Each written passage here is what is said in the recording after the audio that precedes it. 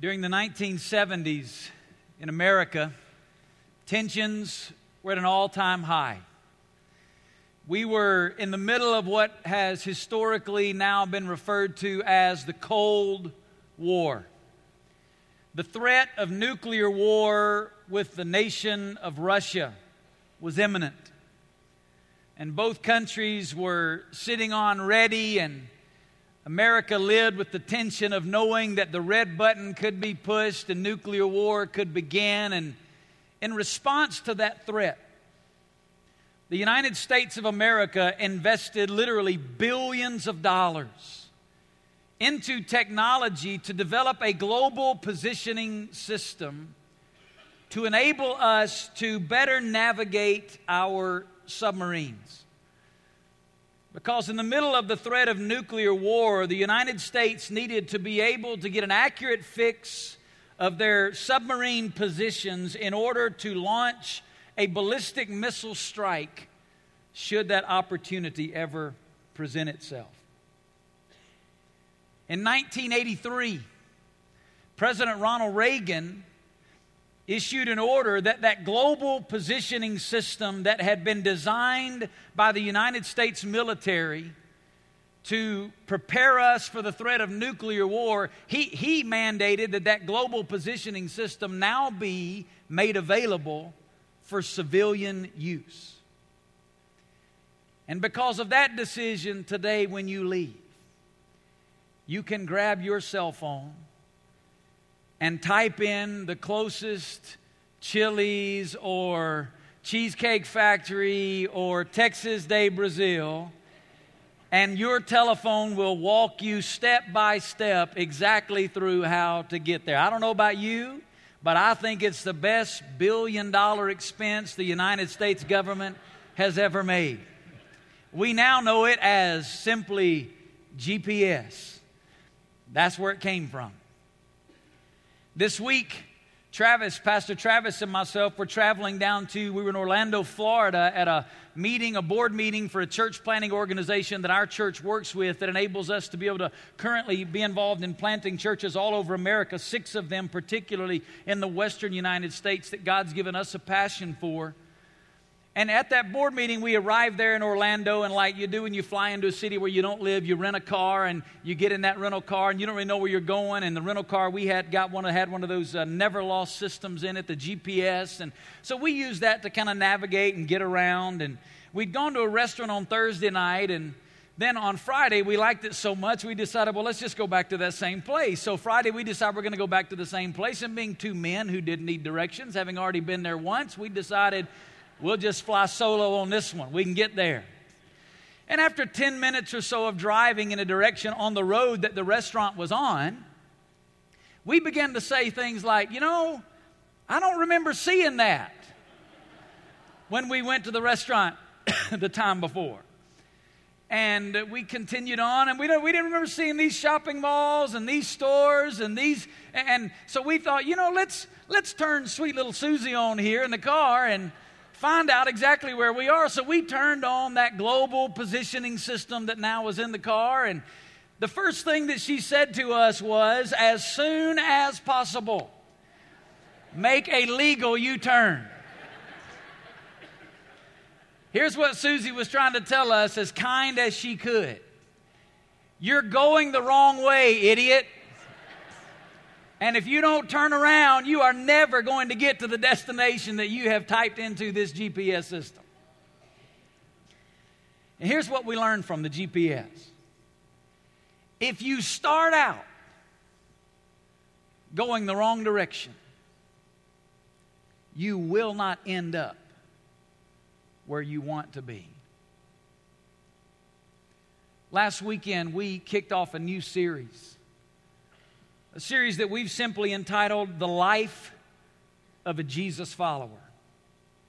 And we begin to ask the question, what does it look like to follow Jesus? Because like driving directions, Christianity, if you start out in the wrong direction or if you're aiming at the wrong target, you are never going to arrive at the destination that you desire to get to. And I'm afraid that all across America, probably all around the world, but I know us better. I know that all across America there are people that are filling churches this weekend who are going in the wrong direction. They've started out down the wrong path. They've embraced a philosophy of religion and works and morality and self-effort and trying harder. And they believe if they just continue to try harder and do more and get better and improve, that hopefully, ultimately, someday they'll get where they want to get to spiritually and in their relationship with God. Last weekend, we gave you a statement. It was kind of a foundation for the whole series, and here's what we said. The life of a Jesus follower is all about relationships. When you came in today, you were given one of these, a listening guide. This is just a tool to help you follow along as we walk through this series, to write down some notes, to fill in some blanks, and then to take this with you to a small group and use it to facilitate discussion and dig deeper into these principles. But that's the foundation, the life of a Jesus follower. I want you to look up here and read this off the screen with me this morning. You ready? 1, 2, 3. The life of a Jesus follower is all about relationships. You say, what do you mean by that? Well, last weekend, we began to unpack the biblical reality that following Jesus is first and foremost about a relationship with God. And I gave you a key word. It was the word abide. Abide. First and foremost, our following Jesus is about a love relationship with God. And if you miss that, you miss everything else. Everything in Christianity is built on the reality that God didn't invite us into religion. He didn't invite us into a system of do's and don'ts, rights and wrongs. He's invited us into a love relationship with Himself. And the key word for that is abide. I am to daily, moment by moment, abide in my love relationship with Him. This weekend and next weekend, we're going to talk about this relationship. The second relationship was a relationship with one another. And the key word that I gave you is the word connect. The word connect. Because we have a relationship with God, we now have a relationship with each other. We are to connect with the body of Christ. We're to connect with our brothers and sisters in Christ. And we're going to spend 2 weeks unpacking what it looks like to live out our relationship with God in fellowship with our brothers and sisters in Christ. Then there's a third relationship, and the key word is the word share, and it describes your relationship with the world. You see, because of my relationship with Jesus, He's also transformed my relationship with the world, people that don't know God. You see, now my life is on mission with Him, and I am to live sharing in the mission of God locally and globally to introduce the person of Jesus Christ and a relationship with God to people that do not know Him at all. Following Jesus is those three relationships. First and foremost, a love relationship with God, and everything then is built on that. So this weekend, we're going to dig a little bit deeper into making sure that we're starting out in the right direction. And to do that, I want you to take your Bible and turn to Mark chapter 3. In Mark chapter 3, verses 13 and 14, there are two little verses that describe for us when Jesus called His very first disciples.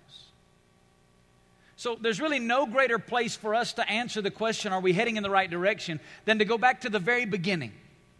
When Jesus invited those first people to follow Him. The first Jesus followers, we're about to read the story of how they began to follow Jesus. Mark chapter 3, verse 13. If you don't have a Bible, these verses are on the bottom of your listening guide. And if you'll notice, we've also designated them as this week's memory verse. And I know you're panicking, right? Because last week we only gave you one verse, now it's two. What are we going to do by the end? Give you a chapter? No, don't worry. We're just raising the bar a little bit. But these verses are also going to be on the screen. Mark chapter 3, verse 13. It says, "And He went up on the mountain and summoned those whom He Himself wanted. And they came to Him. And He appointed 12, so that they would be with him, and that he could send them out to preach. Three realities that I want you to see out of these verses this morning, and here's the first one. Being a Jesus follower begins with an invitation. Being a Jesus follower begins with an invitation. Now, there are a few things that I want you to see out of these verses about this invitation. But what we see here that Jesus, first of all, invited them to follow him.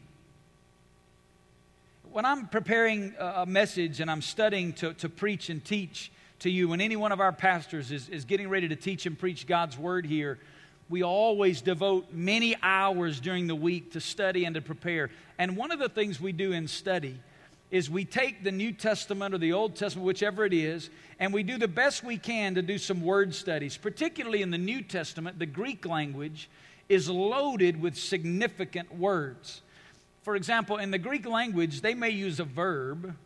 That verb by itself would require a whole English sentence just to translate the meaning or the significance of that verb.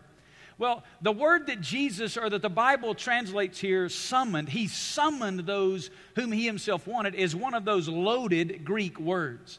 It's loaded in its meaning, and it's loaded also in how it is used. The word summoned is a word that at its core means to call or to invite. But because of the way that this word is compounded together with another word, it literally means to call or to invite to one's self. And the voice that this is used in is the middle voice, which is emphatically saying that Jesus is inviting these 12 men to himself personally. Here's what I want you to hear me say. Jesus was not inviting them to a system. Jesus was not inviting them to a set of rules and regulations. Jesus was not even inviting them to a new religion that they could participate in to earn a right standing before God. Jesus was not even inviting them to go to heaven when they die. He was inviting them to himself. He was inviting them to a love relationship, a personal, intimate relationship with himself.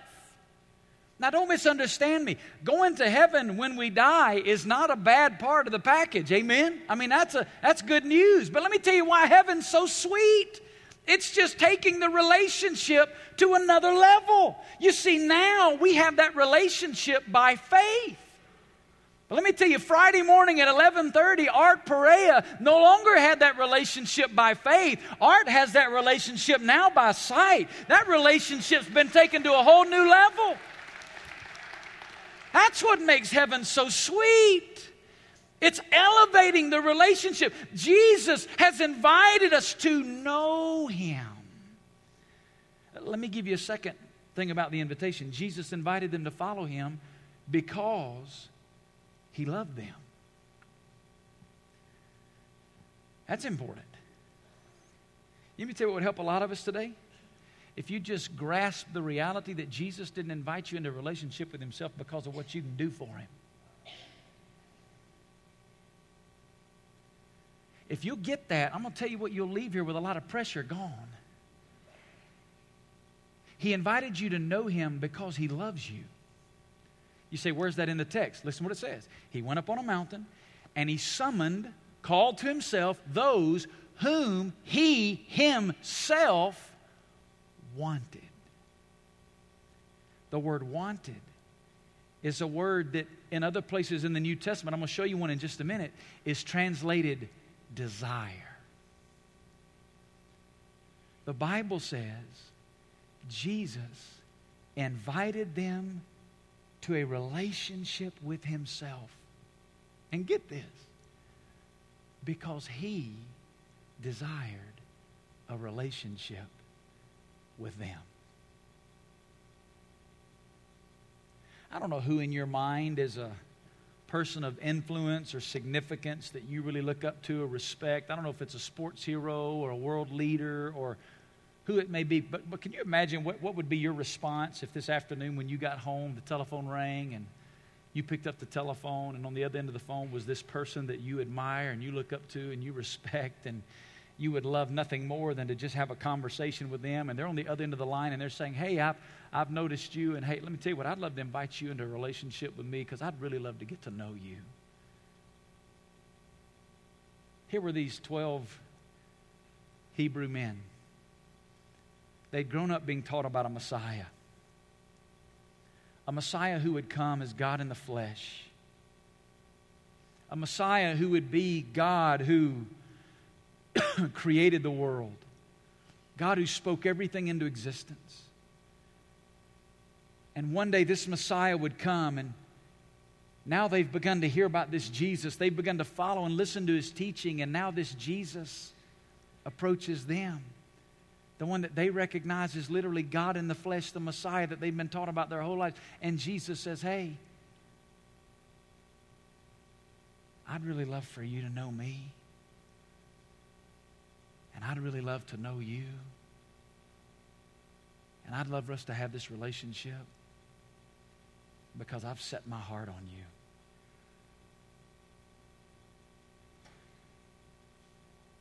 You say, that's great for them. What about me? Let me show it to you. 1 Timothy chapter 2. Look what it says on the screen. This is good and acceptable in the sight of God our Savior, who, what's the word I have underlined? Desires.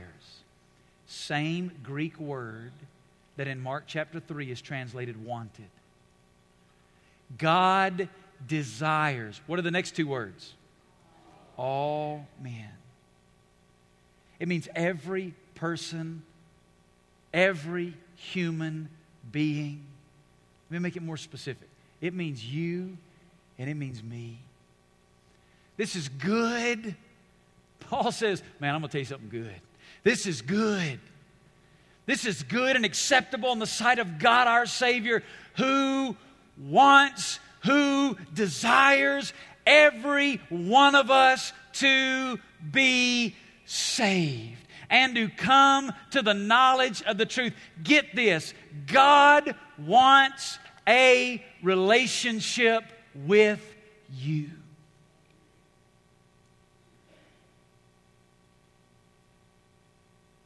God, the God,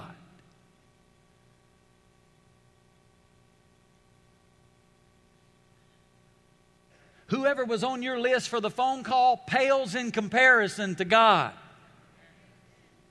God is calling you today.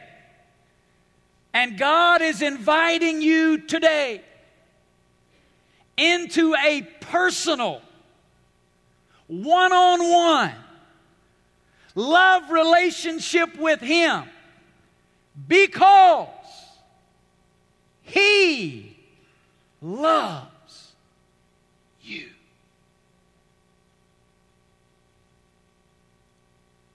Now the problem is our sin.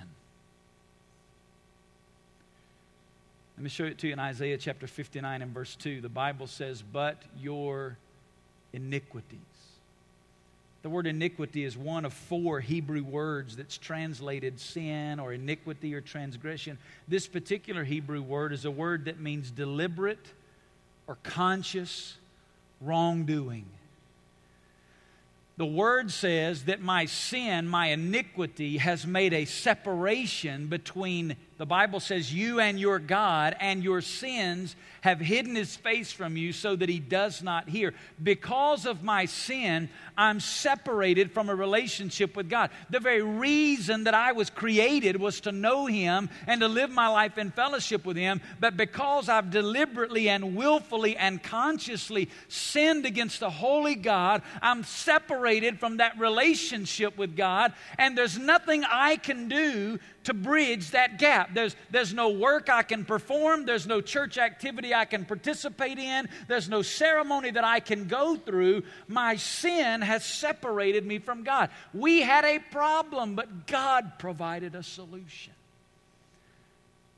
1 Timothy, we read it just a moment ago.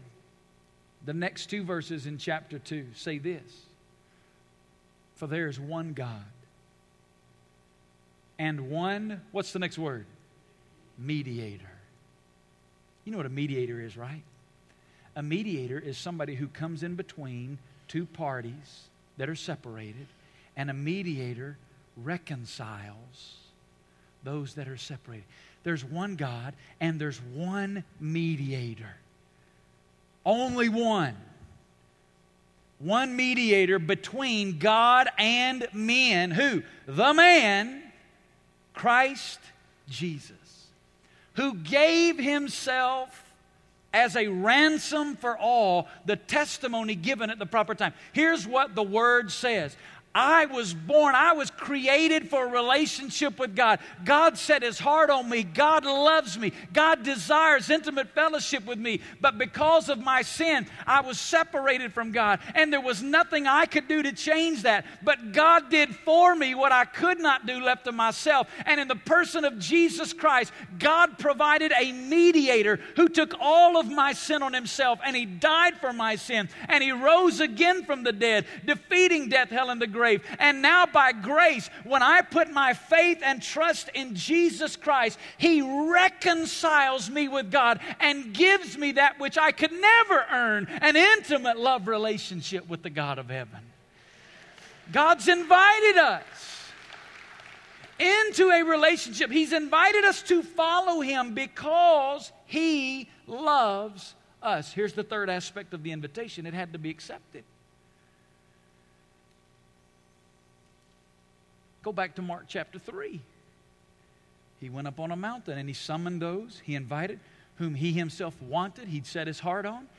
And, listen what it says next, they came to Him. The implication of Mark 3:13 is Jesus extended the invitation and then Jesus began to move on. They had to respond and surrender and trust and embrace this gospel that Jesus had proclaimed to them. The word came there is an interesting word. It's a word that means to set off on a journey. I love that. You see, being a follower of Jesus is not just an event that happens in your life and then you hold your breath until you go to heaven. When you begin to follow Jesus, you set off on a journey for the rest of your life, of living your life out of the overflow of intimate fellowship with the God who loves you and who's invited you to Himself.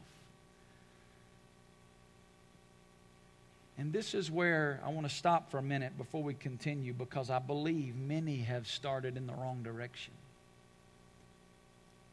There's some of you today who you're here, and if I were to ask you, do you know God? Are you sure that if you were to die today, you'll spend eternity with Him? Your response would be, well, I hope so. Or, well, that's why I'm in church. Well, I'm trying to turn over a new leaf, Pastor. Well, I'm working on it. Jesus didn't invite you into a system or an attempt or a set of rules and regulations. He invited you to Himself. And let me show you why this is so serious. In Matthew chapter 7, verses 22 and 23, I want you to listen to what the Bible says. Jesus says, many. That's a very important word. Many means a lot. Many means most. Many. Many will say to me on that day, Lord, did we not do all the right things? Lord, didn't we prophesy? Didn't we cast out demons? Didn't we perform miracles? I mean, are there any more spiritual activities that would go up than that list? I mean, that's a pretty strong list. Lord, didn't we do all the... Lord, didn't I go to church every week? Lord, didn't I read my Bible every day? Lord, didn't I give 10% of my income gross, not net? Lord, didn't I go on mission trips? God...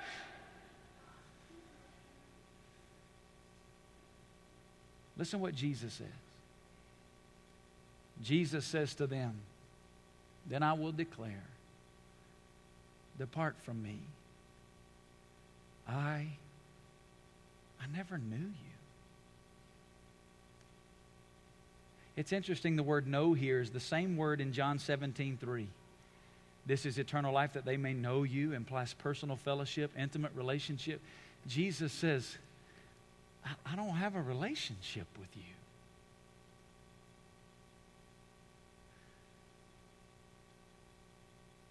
So I'm going to ask you to just bow your head for just a minute. Don't pack your stuff up. We're not done, all right?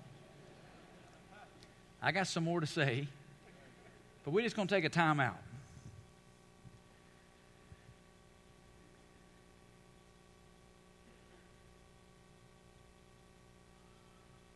Do you have religion, or do you have a relationship? Listen, I can't answer that question for you. Your small group leader can't answer that question for you. This is between you and God.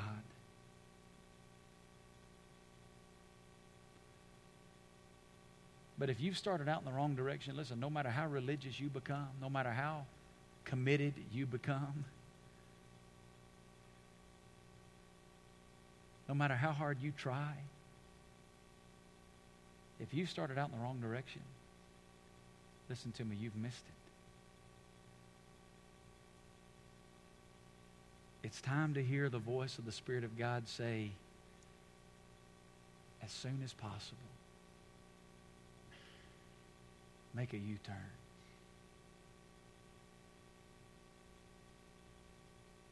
Repent from your religiosity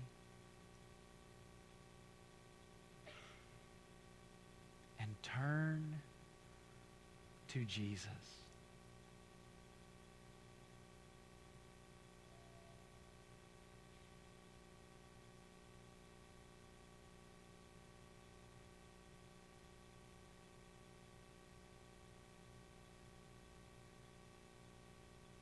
All right, look this way. Let me give you the second statement. Not only is being a Jesus follower begin with an invitation, being a Jesus follower is all about intimacy. It's all about intimacy. I want you to go back to Mark chapter 3, verses 13 and 14. You can look at it on your listening guide. You can look at it on the screen. And so far, we've unpacked verse 13.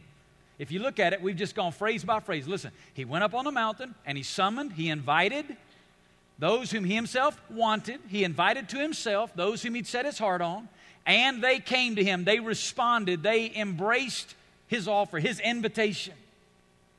Now, verse 14. And he appointed 12.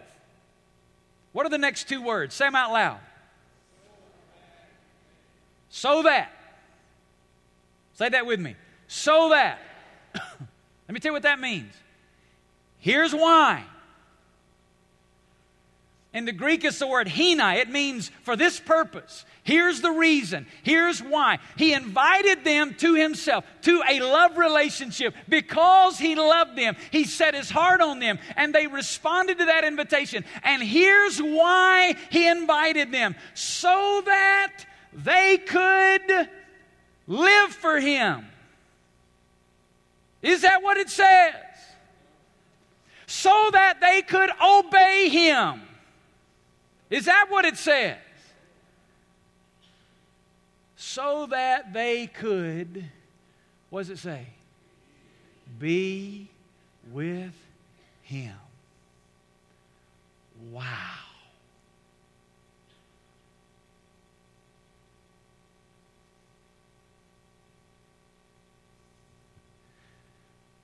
I want that to sink in.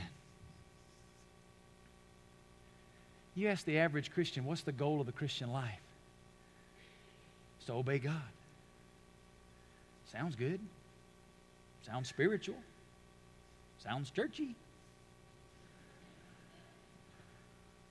So, if that's the goal, what do? I try as hard as I can to obey God. You ever set out on that pursuit? How'd you do? Yeah. Me too. What's the goal? To live for God. That sounds even more spiritual because it's more ambiguous, right? Leaves a little more room for interpretation.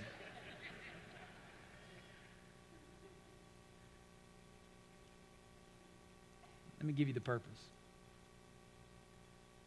To be with Him. The purpose of following Jesus is to be with Him.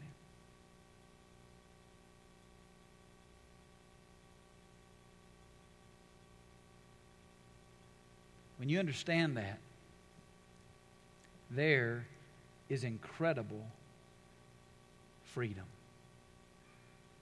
You see, following Jesus is not about doing. Following Jesus is about being. Let me say it another way. The goal is the relationship. I want to make you say that out loud, all right? The goal is the relationship. Look at the person sitting next to you and say, the goal is the relationship. Now, do you believe what you just said? I'm asking you. Do you believe what you just said? Listen to me. We, in American Christianity, we think you embrace the relationship. You get saved, and then you do the best you can to try to obey God until you get to heaven and get your rewards. We think the relationship is the starting line that you step across, and then you enter the race to live it out as best you can. That is not the truth. The goal is the relationship. Everything He's invited us into is the relationship. Remember John 17:3 last week? Jesus said, this is it. This is eternal life, that they may know you, the only true God, and Jesus Christ whom you have sent. Now, I want to give you the simplest summary of the Christian life maybe that you've ever heard. There are only two goals. The first one is what I call the overall goal. It's the big umbrella. Everything else falls under this one. Here it is. You ready for it? The overall goal is to know God.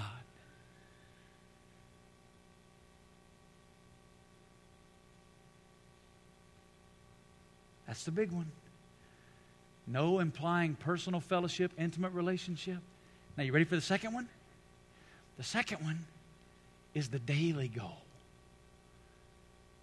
Here's the daily one. To spend time with God.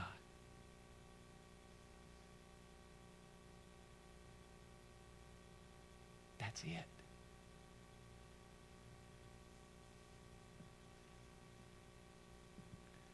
If you got more added to it, you've drifted from the simplicity and purity of devotion to Jesus.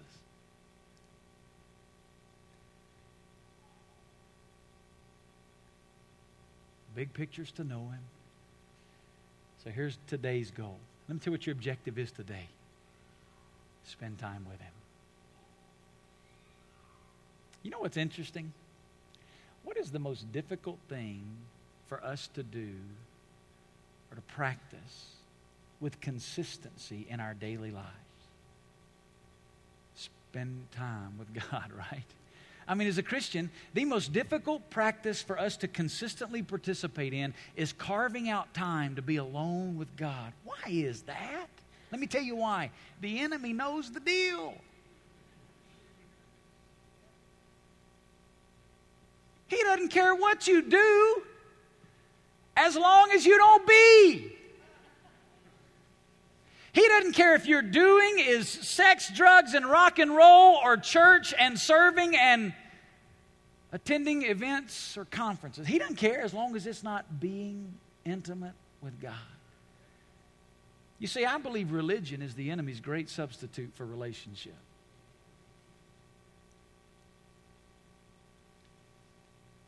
It's all about intimacy.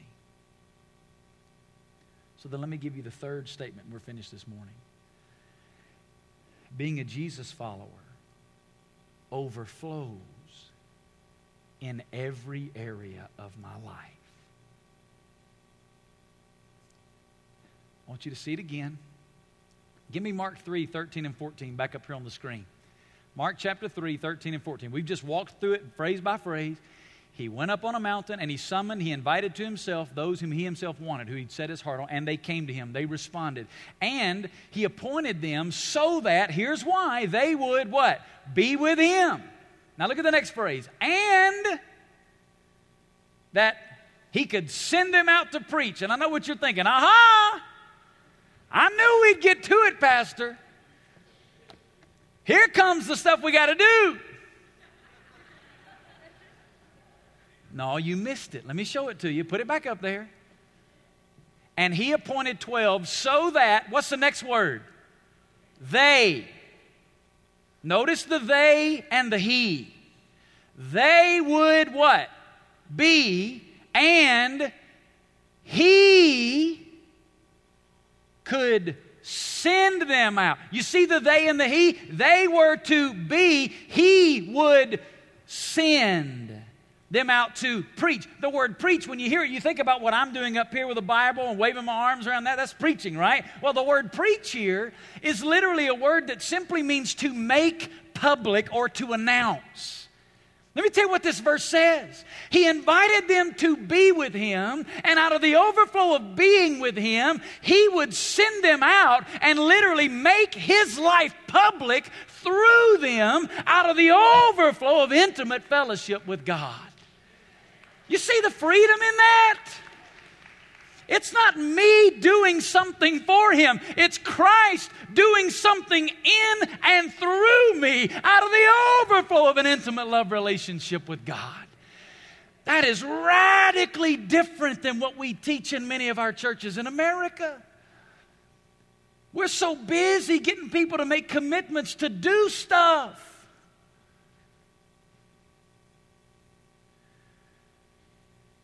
Listen, today, we're not asking you to commit to live. That's what we're asking you to do, to die.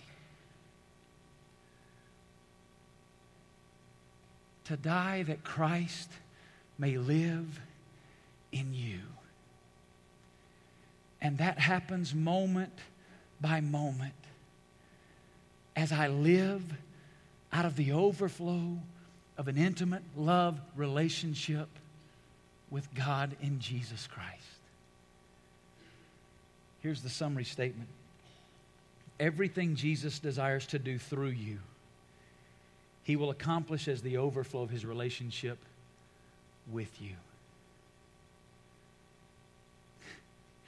Oh, I hope the Lord's giving you ears to hear today, because if so, I'm telling you, you get this, there's freedom, man. There's freedom.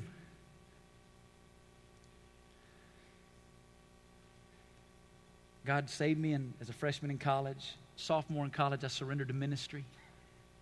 For the next decade of my life, I served as a youth pastor, began to pastor a church in a small town of about 4,000 people. The church grew to almost running a fourth of the town in our church. We were doing all the right things. And God brought me to a point of brokenness as a pastor.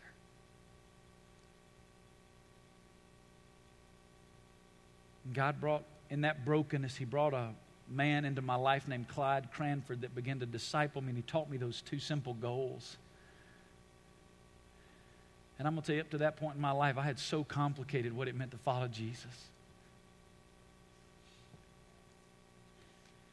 And man, in moment of transformation that took place over a period of months in my life, God showed me that the primary call on my life wasn't ministry, it was intimacy. And ministry is what He desires to do out of the overflow of intimacy. Here's what that means for you. God's primary call on your life isn't obedience or activity or spiritual involvement. God's primary call to you is to a love relationship with Him, and ministry and service and obedience is what happens out of the overflow of an intimate fellowship relationship with Him. If you think obedience is the goal, let me tell you what you focus on. You focus on obedience. And obedience is a cheap substitute for what He's really invited you into, and that's Himself. When you focus on Him, guess who obedience? Who takes care of that? He does. That's where real freedom and victory and joy is found, in Him. God began to change my life as a pastor. It's almost like it's almost like I got born again. I knew I'd been saved. I'd been born again to a relationship with God, but I'd added so much to the simplicity and purity of devotion to Christ that I'd so complicated it. And God began to open my eyes, and I began to see the freedom of just abiding in Christ and living out of the overflow of a love relationship with God. And that was the only thing that God had called me to. And I was reading one morning in Luke chapter 4, just spending time with God in my personal quiet time, and I read this verse where Jesus said, I must preach the kingdom to the other cities also, for I was sent for this purpose. And God began to rock my world, and it was that very verse that God used to call us to Las Vegas to be involved in planting a church. Can I be honest with you? You, Las Vegas, you were not on my GPS radar.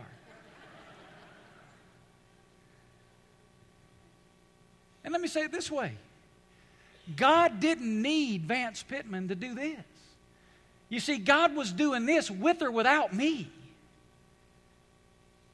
This is His work. He didn't need me. He just loved me enough to invite me to be a part of it. I didn't set out on a plan to go plant a church in an unreached area. I wasn't smart enough or spiritual enough for that. I didn't have enough boldness for that. But out of the overflow of a love relationship with God, God just invited me into it, and here we are. You see, everything He desires to do through you, He does out of the overflow of His relationship with you. Now, let me tell you what I've asked myself many times. Lord, what if I hadn't been with Him that morning?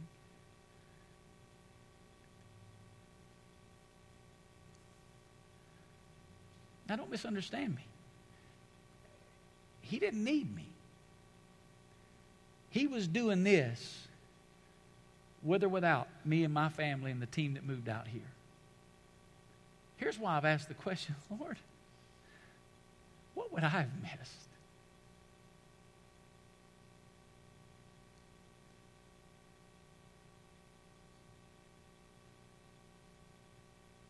Let me tell you something. He's got a plan for you.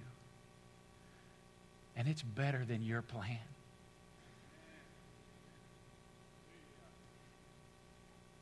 Let me tell you how you stay there. Be with Him.